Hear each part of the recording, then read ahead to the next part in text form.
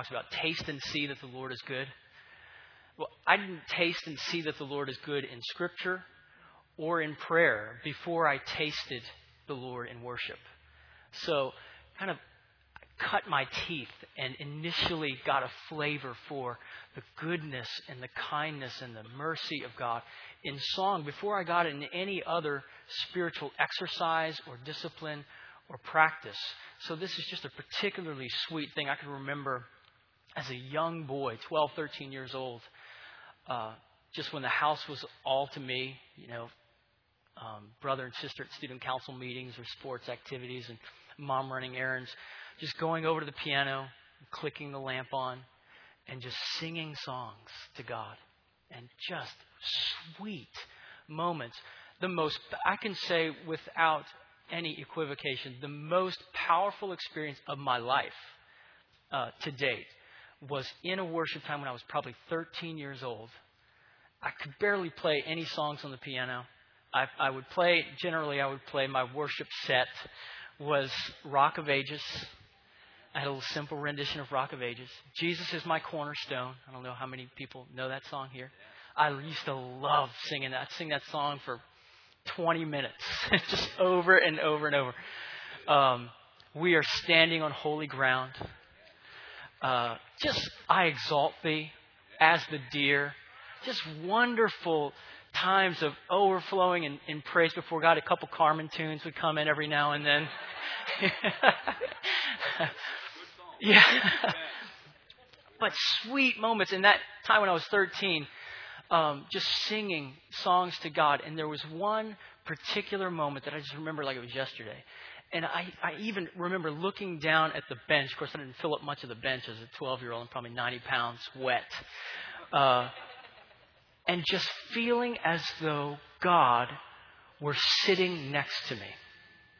Just right there, ministering to me, giving me an experience of His nearness, of the reality of who He was, before there were any apologetic arguments for the existence of God. And even when I would move into a time in my early 20s of cynicism about the church and about Christianity, still loved God, but was very cynical and skeptical about things. That one abiding, invincible reality of God in times of worship was what you said. Matt, this is real. You cannot ever argue against the reality that as many games might be going on in Christianity, I am real and I affect people's lives and I interact with my people in ways that are penetrating and powerful and transforming. And so this has been for me just a sweet aspect of my personal life. Now, we're talking this morning about corporate worship as distinct from lifestyle worship, which is, to be clear, the more foundational aspect. To be clear, when Jesus comes and He says, what worship is, what the Father is seeking is those who will worship in spirit and in truth. He doesn't bring up songs. He doesn't bring up music. He's talking about the heart of worship. That's what I love about the song that we've sung, Heart of Worship, is when Matt Redman writes, and this is just so good, it clarifies as we sing that there's something more important than our singing. I'll bring you more than a song, right? Remember the words? For a song in itself is not what you have required. You search much deeper within through the way things appear. You're looking into my heart. So the lifestyle, kind of all of life worship, actions, attitudes, words, the way we relate to each other, those are the big foundational obedience to God, life postured and oriented toward the glory of God. Those are the essential underneath everything that we sing and everything that we express with our bodily expressions in worship times.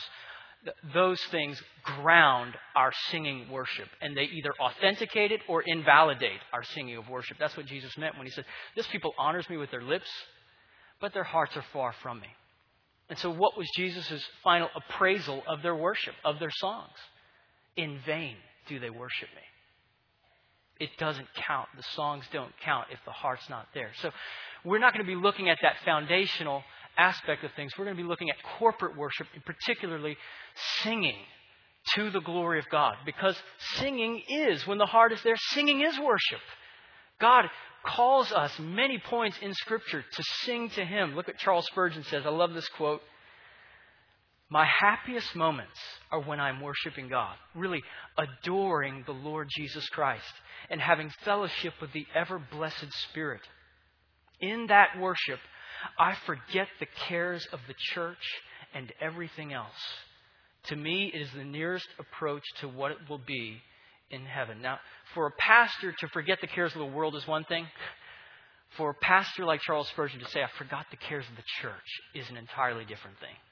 That just says there is something about the nearness of God that casts all our anxieties, all of our busyness, when we just get in that moment of fellowshipping and communing with Him in song.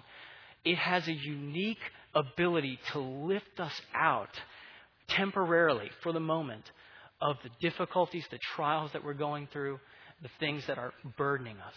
So we're looking this morning at this element of music. And music in Scripture gets a lot of playtime. The Scripture speaks about music quite a bit. Over 600 references to music in the Bible.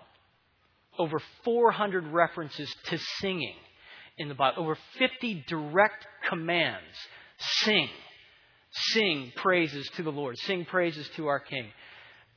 Just tons of information and exhortation and admonition for the people of God to engage in singing. Now, you may or may not realize that you have in your Bible a built-in hymnal. The book of Psalms. It's the longest book in our Bible. It's located roughly at the geographic center of our Bible, and it is a book 150 chapters long. It's made up of 5 smaller little hymnals compiled together to help the church sing, to help the people of God sing in ways that honor God, express their hearts to God in ways that are God-honoring.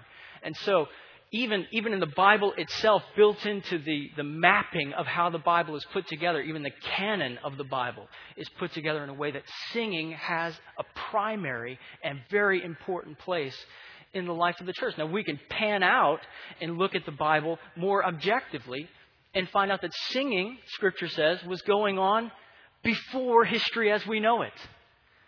Singing is pre-Genesis. Singing is post-Revelation. Singing will go on after history, after the curtain comes down on history as we know it. There will still be songs going on, rolling over into eternity for thousands and thousands of years. Singing fills and bursts out of the pages of Scripture and human history. So, God obviously has a heart that the people of God would sing. He created music. So we're going to talk a little bit about that this morning. In terms of contemporary culture, worship is hot right now. You know, there are websites called Worship Revolution. There's a buzz about the worship revolution that's going on right now, where, in particularly, the young generation is catching fire, if you will, in worship. Even 15 years ago, when I was in the youth group, nobody knew when the release date for the next Kent Henry CD was. Even Ron Canoli, nobody was like, oh, I've got to get the next Ron Canoli CD. It's coming out 6 days and counting. No, but household names are Tomlin and Crowder and Hughes, and young people get these CDs and proudly play them in their iPods and listen to them and worship, and they show up at these massive worship concerts, and you just see thousands. This Passion One Day conference, it's 1 day long, and they just get tons, just anthills size groups of young people who go out there and just blow it out in worship. And that's happening across denominational lines. And some of this worship revolution, it's not all bad. I mean, there are valid criticisms in it, but it's not all bad. There are good things happening. When you go to the bookstore right now, there are more worship CD projects on that shelf than were there ever before. A lot of people are moving into this stream of, we want to sing not just songs that are general and could either be sung to God or your girlfriend. We want to sing songs to God. We want to engage with God. There is a much more vertical, there's even a label called vertical music. So there is a movement of wanting to reclaim a value and a priority for singing praise to God in worship. Worship is hot right now. But that almost presents a greater challenge to ask the kind of fundamental questions of what is it? Amidst all of the noise and some of the good noise about worship, we kind of do have to turn the radio down for a moment and just say, well, what in the world are we supposed to be doing in corporate worship? Why do we sing to God? What's the purpose of that? What does it accomplish? We live in a very pragmatic age, don't we? We live in an age where we kind of think about the components. More than ever before, we think about the components of what's in a service, the Christian does today. And we say, okay, wait, if I can think of the real kind of cash value of that component of the service, then I'll go to it. But if it really doesn't register as a major value for me, I'll skip that, maybe have an extended breakfast time with my family, quality time, and show up maybe 30 minutes late just to hear the word preached, because that's the cash value on the morning. The whole singing stuff, that's for the artsy people, that's for sentimental types, and I'm really not going to sing, so I'll just show up 30 minutes late. Well, is that okay? What priority does the Bible put on corporate singing? What does it do for us, in us? In coming to God in worship, what should we expect? Now, I want to look, if you'll turn to Colossians chapter 3, I want to look this morning with us at perhaps the classic New Testament text on corporate worship and singing. There wouldn't be any other passage in the New Testament that would rival this passage in terms of how much it says in one verse about the corporate worship of the church. Let me just say by way of introduction, there is too much in this verse to get in one message. So perhaps this will be a little intermittent series that will come and pick up some other theme of this verse later on, and then maybe after time package that as a series that we've done on corporate worship. But this morning we're going to start where the passage starts in Colossians 3:16. We're going to start where the verse starts, emphasize that, do some foundational work, talk about kind of the heaviest part of this verse, and then all the implications and applications of this verse that this verse addresses will be picked up later on. But we need to do some review and some foundation work again this morning. C.S. Lewis said, people need to be reminded more often than they need to be instructed. If you're a person who likes or doesn't like to memorize quotes, I would recommend that you memorize that quote. That's a quote worth memorizing because it is so helpful, and it is so contrary to what Keith was talking about last week, where we busily kind of just hop from place to place. And we don't just say, you know what, actually, instead of reading that other book, I probably should just go back and read this one again. We need to be reminded more than we need to be instructed. So this morning is not going to be new material. It's going to be reminding us of the deepest foundations of why we sing and what we're supposed to sing. Colossians chapter 3, verse 16. Let the word of Christ dwell in you richly, teaching and admonishing one another in all wisdom, singing psalms and hymns and spiritual songs with thanksgiving in your hearts to God. Now, what is he talking about here when he says, fundamentally, the first statement that he makes in this is, let the word of Christ dwell in you richly? What is he saying? He's saying that the first effect of the singing of the church is that I want the word of Christ to dwell more richly in your hearts. Now, the question is, what does that mean? What does the word of Christ mean? It could mean a couple of things. It could mean, does he mean, I want the church singing the red letters? I want them singing the actual sayings of Jesus in the Gospels. Is that what he's talking about? Another way of interpreting it would be the word of Christ being the word that centers on Christ. The word that centers on the person and work of Christ. I want that to be richly in your hearts. Now, there are two clues, I think, as to why the second is what he's aiming at. That he's saying, namely, I want the gospel to be richly in your hearts as you sing. Two reasons. One is in Romans 10. I'm going to jump around a little bit. This is different in your notes. But if you would, turn to Romans 10. two reasons why the word of Christ is the gospel is one is the remote context and the use of the phrase word of Christ. There's only one other time in the New Testament that the phrase the word of Christ is used, and it's in Romans 10. And it gives us some interesting insight into what the word of Christ means. Verse 14, chapter 10. But how are they to call on him in whom they have not believed?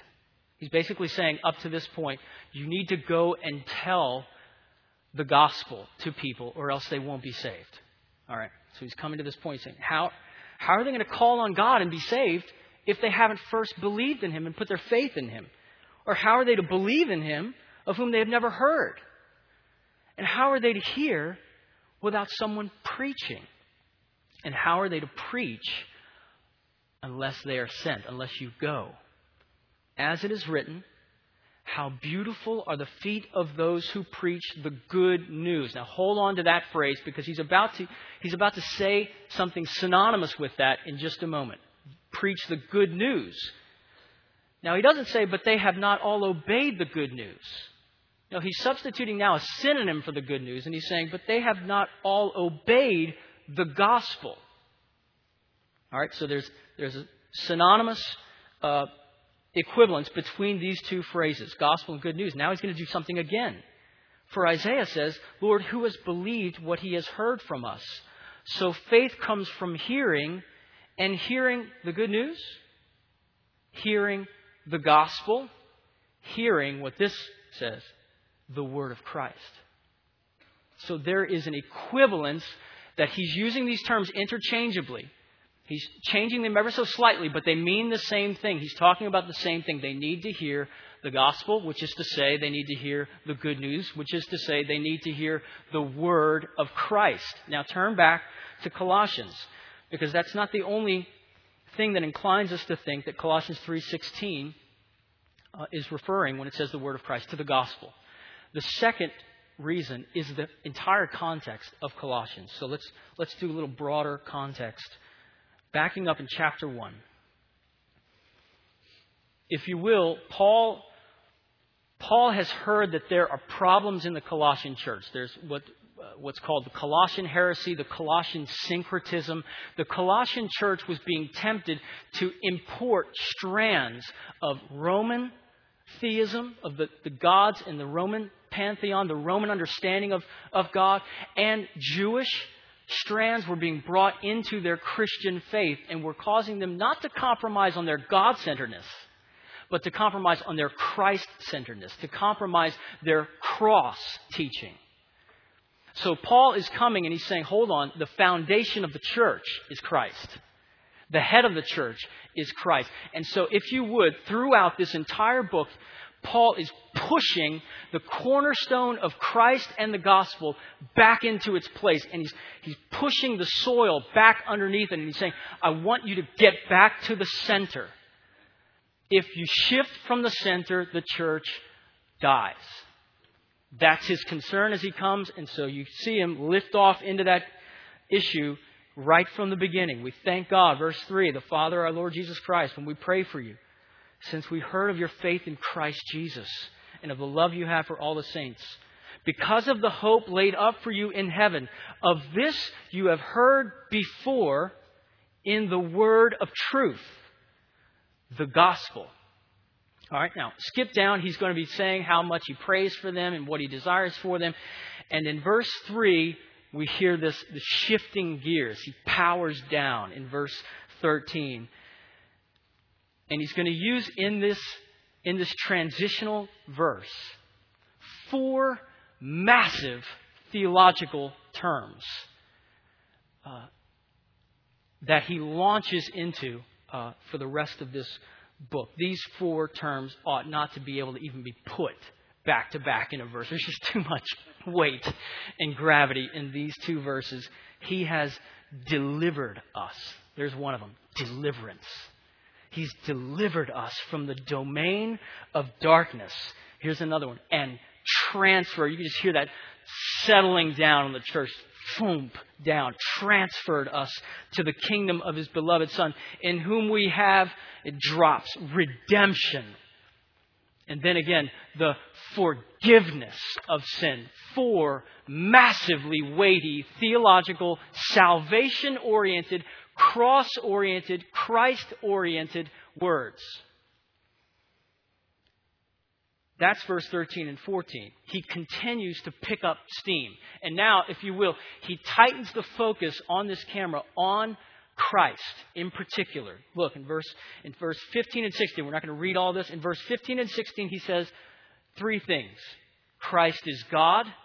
Christ is creator. Christ rules over all. In verse 17, Christ sustains all things. Christ has providence over the entire universe. Verse 18, not only is he in these remote categories of transcendence and coverage over the cosmos, but Christ is the head of the church.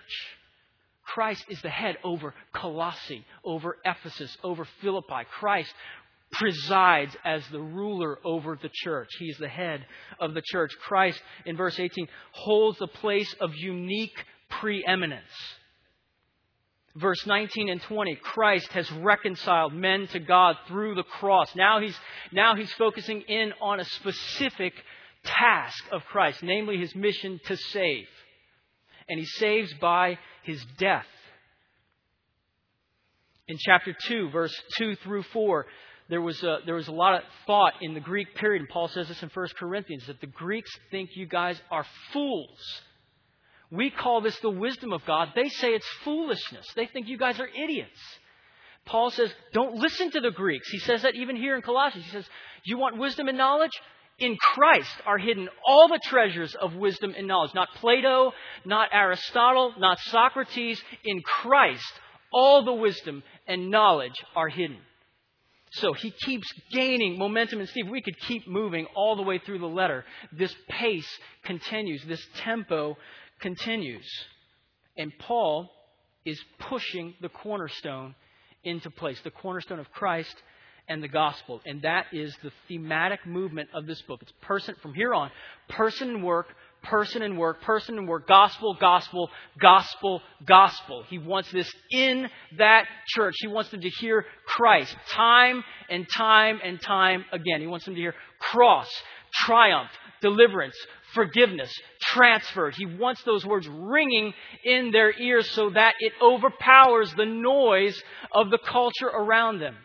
And he says that very clearly in chapter 2, verse 8. See to it that no one takes you captive by philosophy and empty deceit. Well, how are we going to do that? Hold on to Christ and the gospel. That's what stabilizes the church. Now that gives us a further cue that when he says, I want the word of Christ dwelling in you richly, what he means is the gospel. And what he's saying is, I want gospel-centered teaching. Right? It says that in verse 16. I want gospel-centered admonishing.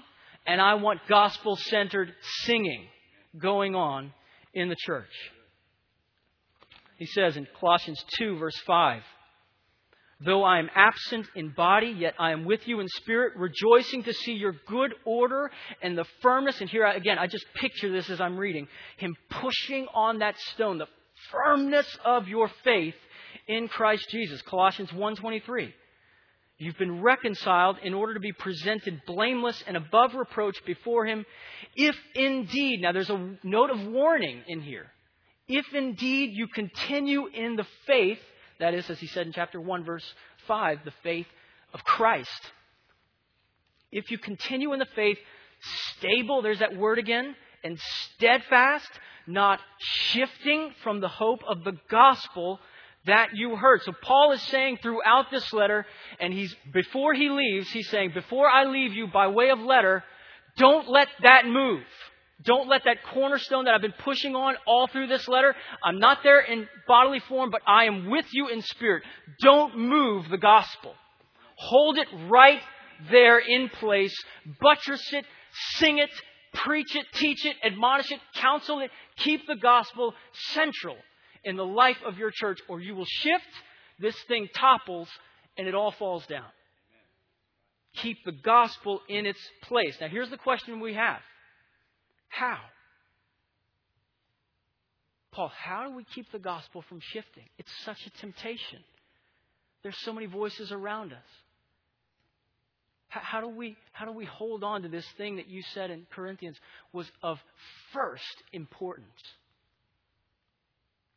Answer, Colossians 3:16. How do you keep this from shifting? How do you keep the gospel as the treasured centerpiece of your life together as a church?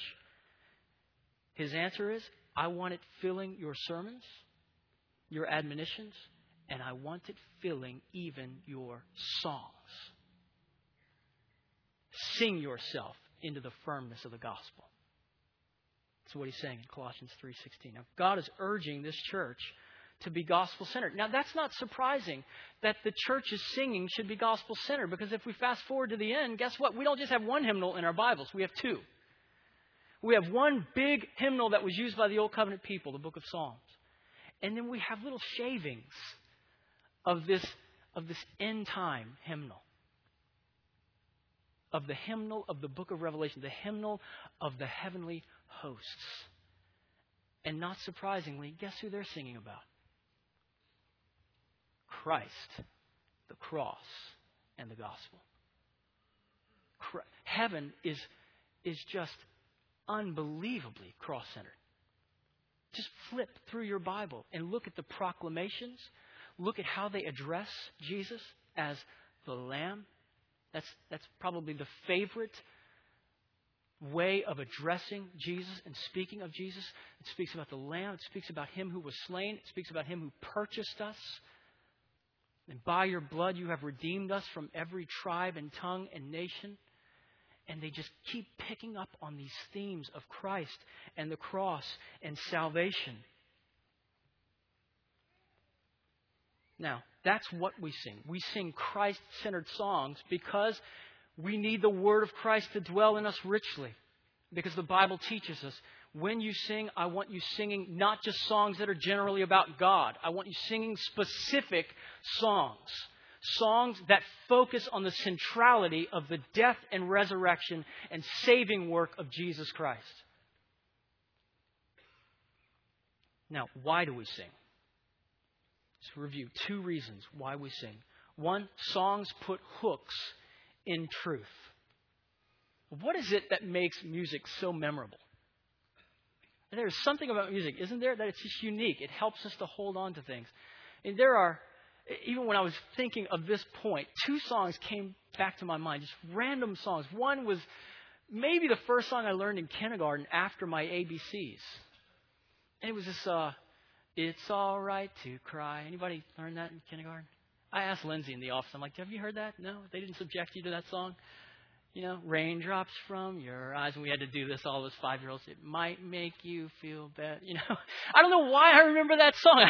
It's not like I've tried to hold on. Like, I really want to hold on to that memory. That was a sweet song. It really affected me. No, I want to forget that song. Why do I remember that song? I remember a song that maybe my mom sang to me as, you know, maybe she sang it to me every night or something, because I still remember it. You know, it was, Aloo, Aloo, underneath the silver southern moon. No? Not ringing a bell? Mama's little pumpkin-headed coo. No? Not? Yeah, I remember that song. That's another song, you know, that's just in my mind. I don't think it will ever go away. I just can still hear my mom. I can't, like, see her face or anything.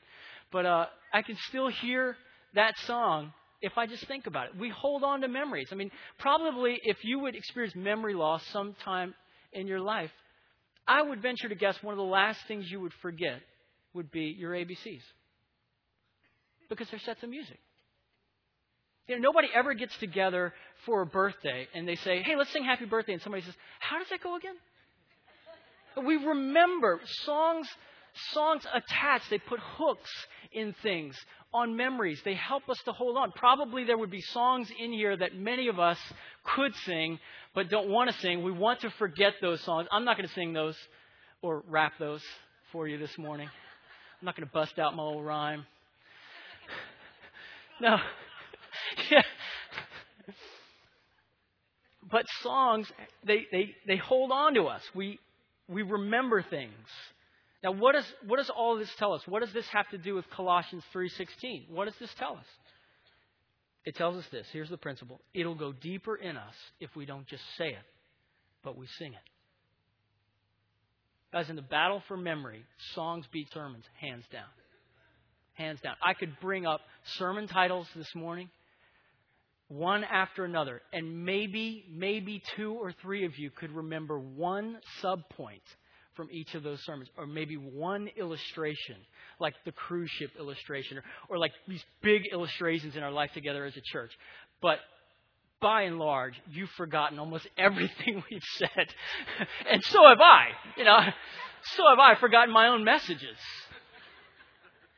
But what about when I say, before there was time?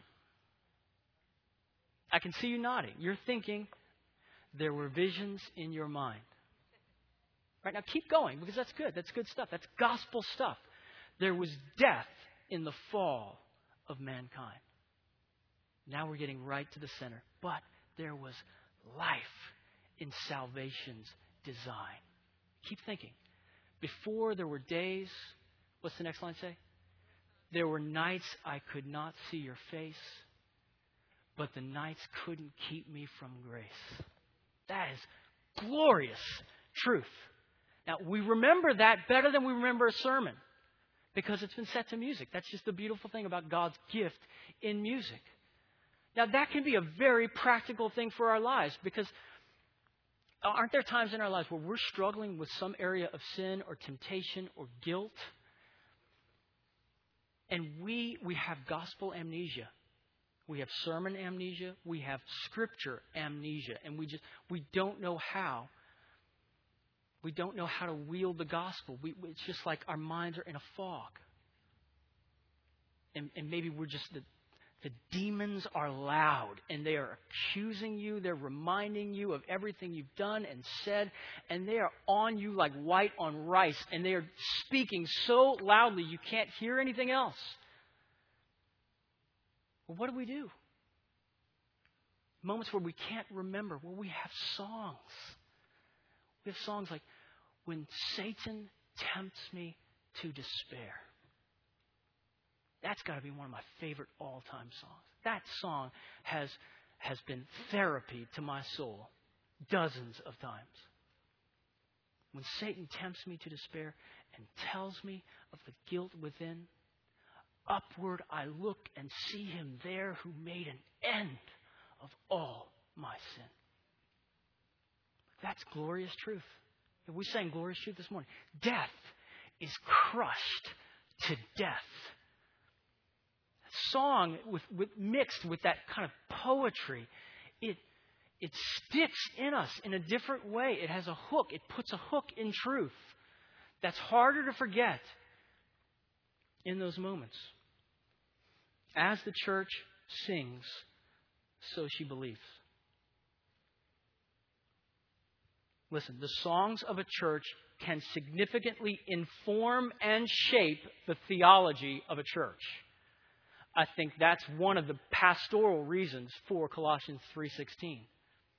The church is losing its center. It's shifting from the gospel. Sing. Sing the word of Christ. It's a pastoral therapy that he's giving to the church. If you sing it, it'll be harder to let go of it. If you sing it, it'll be harder for you to shift from it. Look at this quote from Dr. Neil Chadwick. He says, when we review the history of church singing during the past half a millennium, we find that the first collection of 8 hymns was published in 1524. 4 of them written by Martin Luther. Even Luther's opponents admitted that he won more converts through his encouragement of singing than through his forceful preaching. This is fascinating. They said, the people are singing themselves into his doctrines. That had to be so frustrating. You just put all the Luther books on the burn pile in the middle of the city. The things go up in flames. Luther has to go into hiding because he knows if he comes out into public, he's going to be killed. So he's out hiding, translating the Bible. Okay, that's fine, safe, keep him away. Whatever he's doing, just keep him away. His books are on the burn pile. They walk down the street and they hear somebody humming.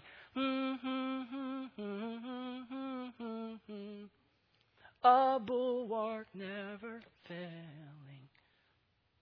God, we can't stop the man. We can't stop the music. We can stop. The sermons can be burned and they will be forgotten. The messages, the preaching, the man himself, but his songs have been sung for 500 years. The song still rolls on. It still gives us a hook in truth to this very day. A Mighty Fortress Is Our God was the battle hymn of the Reformation. And the opponents of the gospel couldn't make it stop. They couldn't turn down the volume. For all their efforts, they could not shut the people up from singing the gospel. That's one good reason to sing. It puts hooks in truth. Another reason, songs don't just put hooks in truth, they put wings on truth. But music doesn't just help us remember truth. Music helps us rejoice in it. Doesn't it? Music takes truth to places words can't go by themselves. Music puts truth on the wing. It lets it fly. It makes it get beneath our intellectual processes and get down into our hearts and affect our emotions. And it brings forth, it renders our worship holistic and comprehensive. It's not just something in the mind. It's something that grips us. It's something that brings a smile to our face, brings tears to our eyes. Music has a significant power to it, which is part of the reason why in the Reformation, if you look at the three primary primary movers and shakers, Calvin, Luther, and Zwingli, they all disagreed on what to do with this thing called music. And the problem that they all agreed on was, it's so powerful, can the church really handle it? If we get too far into this music thing, we'll get lost in the sea of subjectivity. And we'll lose the Bible. So some of them just said, okay, we'll sing, but no instruments. Or we'll sing, but no free singing or no songs that are written by us. We'll sing the Bible. We'll sing the Psalms. So these different three major movers and shakers of the Reformation all agreed on the primary theory of music is very powerful. What do we do with this? Well, what Paul says to do is not just sing the Psalms. Psalms and hymns and spiritual songs. Songs put wings on truth. Created by God, again, music can take truth to places that words cannot go. Now, practically, if you don't come to this meeting for the time of singing, you're not going there. You're not going to that place where truth can only go when it's accompanied by music. You're just going to come and hear the preaching, but you're missing out on this essential place of singing and how it touches us at a different level. How it awakens worship in different ways. Now, more to the heart of the matter, theology, truth about God, is not something we're intellectually reviewing as we sing. Theology is fuel for worship. Doctrine is fuel for worship. The gospel is fuel for worship. Theology was designed to give way to worship. The best and richest truths that the Bible reveals are truths that beg for music. Now here's an important point. We value music, we value singing because the Bible values singing and it values music. But the point of this whole Word of Christ bit is that we don't aim directly at worship to do worship. We don't aim directly at the worship experience to experience worship. We aim at God. We aim at truth. Truth, the Holy Spirit loves. His favorite thing to do, I think, when we come together as a gathered church, his favorite thing to do is to grab different truths, at least in the singing part of the worship service. His favorite thing to do is just say, which one of these phrases am I going to grab today? Today, I grab this one and throw it into your heart. It comes home to your heart in a new way, in a vibrant way. And it'll be a different line from a different song, maybe every week. But he loves just saying, okay, this week, hymn. And he just throws a line. You ever had that where you're worshiping God and a line just knocks the wind out of you? Suddenly, that happens to me a lot where usually when it happens in the most distinct ways, it's so impresses itself upon me that I can't sing that line. It's like, dog, I want to sing that line. But now, like, my lips are all going, I can't rein in my face enough to say those words. The line just comes out of nowhere, just sweeps you off your feet. Says, look at the majesty of God. Look at how glorious, how big, how in control, how forgiving, how merciful He is. And sometimes I need a different one every time I come in. Because we just come in with different types of baggage to this meeting. God takes truth. We don't aim directly at worship to do worship. This quote, I think, is very insightful from D.A. Carson. Despite protestations, one sometimes wonders if we're beginning to worship rather than worship God.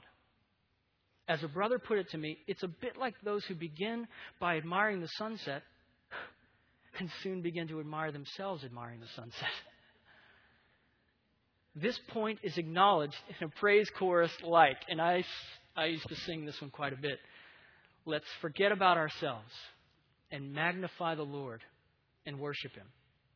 The trouble is that after you've sung this 3 or 4 times, you are no farther ahead. The way you forget about yourself is by focusing on God, not by singing about doing it, but by doing it. Don't the lights go on when we read that? That is so true. There are far too few choruses that expand our vision of God, His attributes, His works, His character, His words. Listen to this. If you wish to deepen the worship of the people of God, above all, deepen their grasp of His ineffable majesty in His person and all His works. I think the first time I ever heard Bob Kauflin speak, he said something that I hope I never forget. And it's so helpful for worship leaders in particular, because we can be very tempted to think that it's about the mechanics of worship, that a certain song does it every time, or a certain type of exhortation, or if I read a passage after song number 2, or if we do 2 fast and 3 slow, and we start to think so much about the mechanics that we are accidentally really making ourselves mediators between the people and God. We're functionally thinking, I'm the one who really opens the door for everybody. And Jesus is like, wait, no, I already did that. What are you doing? Reminding us that the way has been opened and the ultimate worship leader is Christ. And so we can get lost in the mechanics of this and not look sufficiently to God. But Bob Kauflin said this: if people don't engage in worship, don't rebuke them. Show them the glory of God. Don't rebuke them. Show them the glory of God. Song choices, guitar riffs, great vocals, they don't make worship happen. The Spirit makes worship happen. And He makes worship happen by taking truth, particularly His favorite, truths about Christ and the cross. And He takes that truth and He brings it home to your heart and to my heart. And worship is a response. Worship is an awakening that happens when the Spirit does that. Finally, applying Colossians 3:16 to life. Ask you this question. Have you sufficiently appreciated the importance of singing in the corporate gathering? Or have you relegated it to a place of minor importance in your life? Now, that may be too vague, so let's be specific. You may be saying, I don't know. I mean, it's probably not the number one thing that I like in the service, but I don't know how major or minor it is. Well, what about this? Do you come to this meeting ready not only to hear the word preached, but to hear it sung and to sing it yourself? Do you come ready to do that? Do you come with the expectation that our time of singing together can and will have an effect on your experience during the meeting and an impact on your everyday life?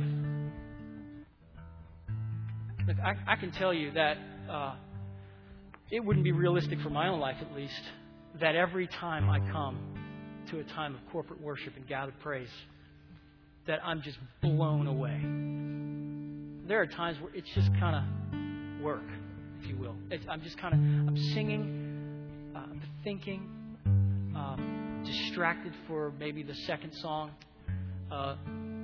first verse of the third song, still distracted thinking about what's going to be happening that afternoon or a meeting that's happening the next week or something else. That's realistic. That sometimes happens. We have to fight with that.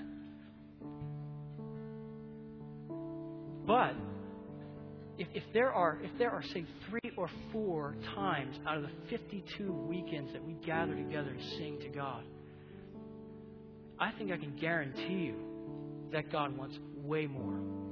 That God wants to access your heart far more times than 3 or 4. I don't think it would be unrealistic to say 30 to 35, maybe 40s. That when we come and we come ready and we come expectant and we come thinking and drinking in truth and thinking about Christ and the gospel and the cross, I just think the default setting of the Holy Spirit is to do something with that. He likes to awaken us to worship. He likes to draw us into His presence. He likes to refresh us with His presence.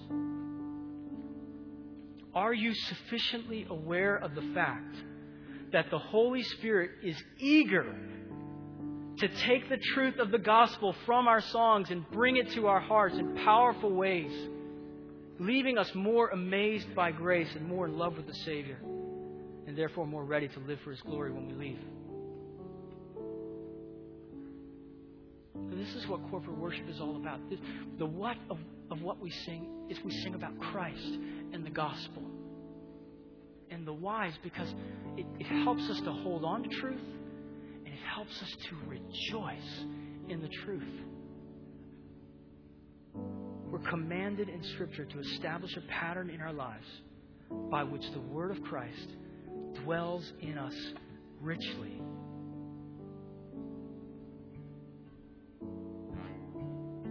Well, let's stand. We're going to try this on before we leave. Let me just encourage you. We're hopefully in coming weeks we'll come back to this passage and we'll talk about some of the practical dimensions and maybe look at some of the aspects of biblical expressiveness. But let me just say, the Bible opens up a range of expressions that are not only okay, they're fitting. It's fitting for us to raise our hands, lift up our hands in His name, the Bible says. It is fitting at moments in songs when we're singing about certain gospel truths that sweep us off our feet for us to shout. There are just some truths that they even get beyond singing, and they just call for us just to yell praise to God. Lift our voice. And the psalmist sometimes would say, not only personally, but he would call the congregation to shout with him. Psalm 47:1. Shout unto God with a voice of triumph. Dance is appropriate in the presence of God. Dance is something that is done in the Bible. Dance is prescribed in the Bible. Singing, clapping, rejoicing in God. Those are all wide open for us to enjoy and experience and express as we worship God. Now, as we worship, just a moment, I just want to encourage you, engage your mind in the truths of what we're singing about. We're going to be singing the Word of Christ. We're going to focus in where Paul focuses in on the church in Colossae. We're going to zoom in on the gospel. Go there with us. Bring your mind into this truth and let the Spirit take that truth and bring it from your mind down into your heart and set it on fire.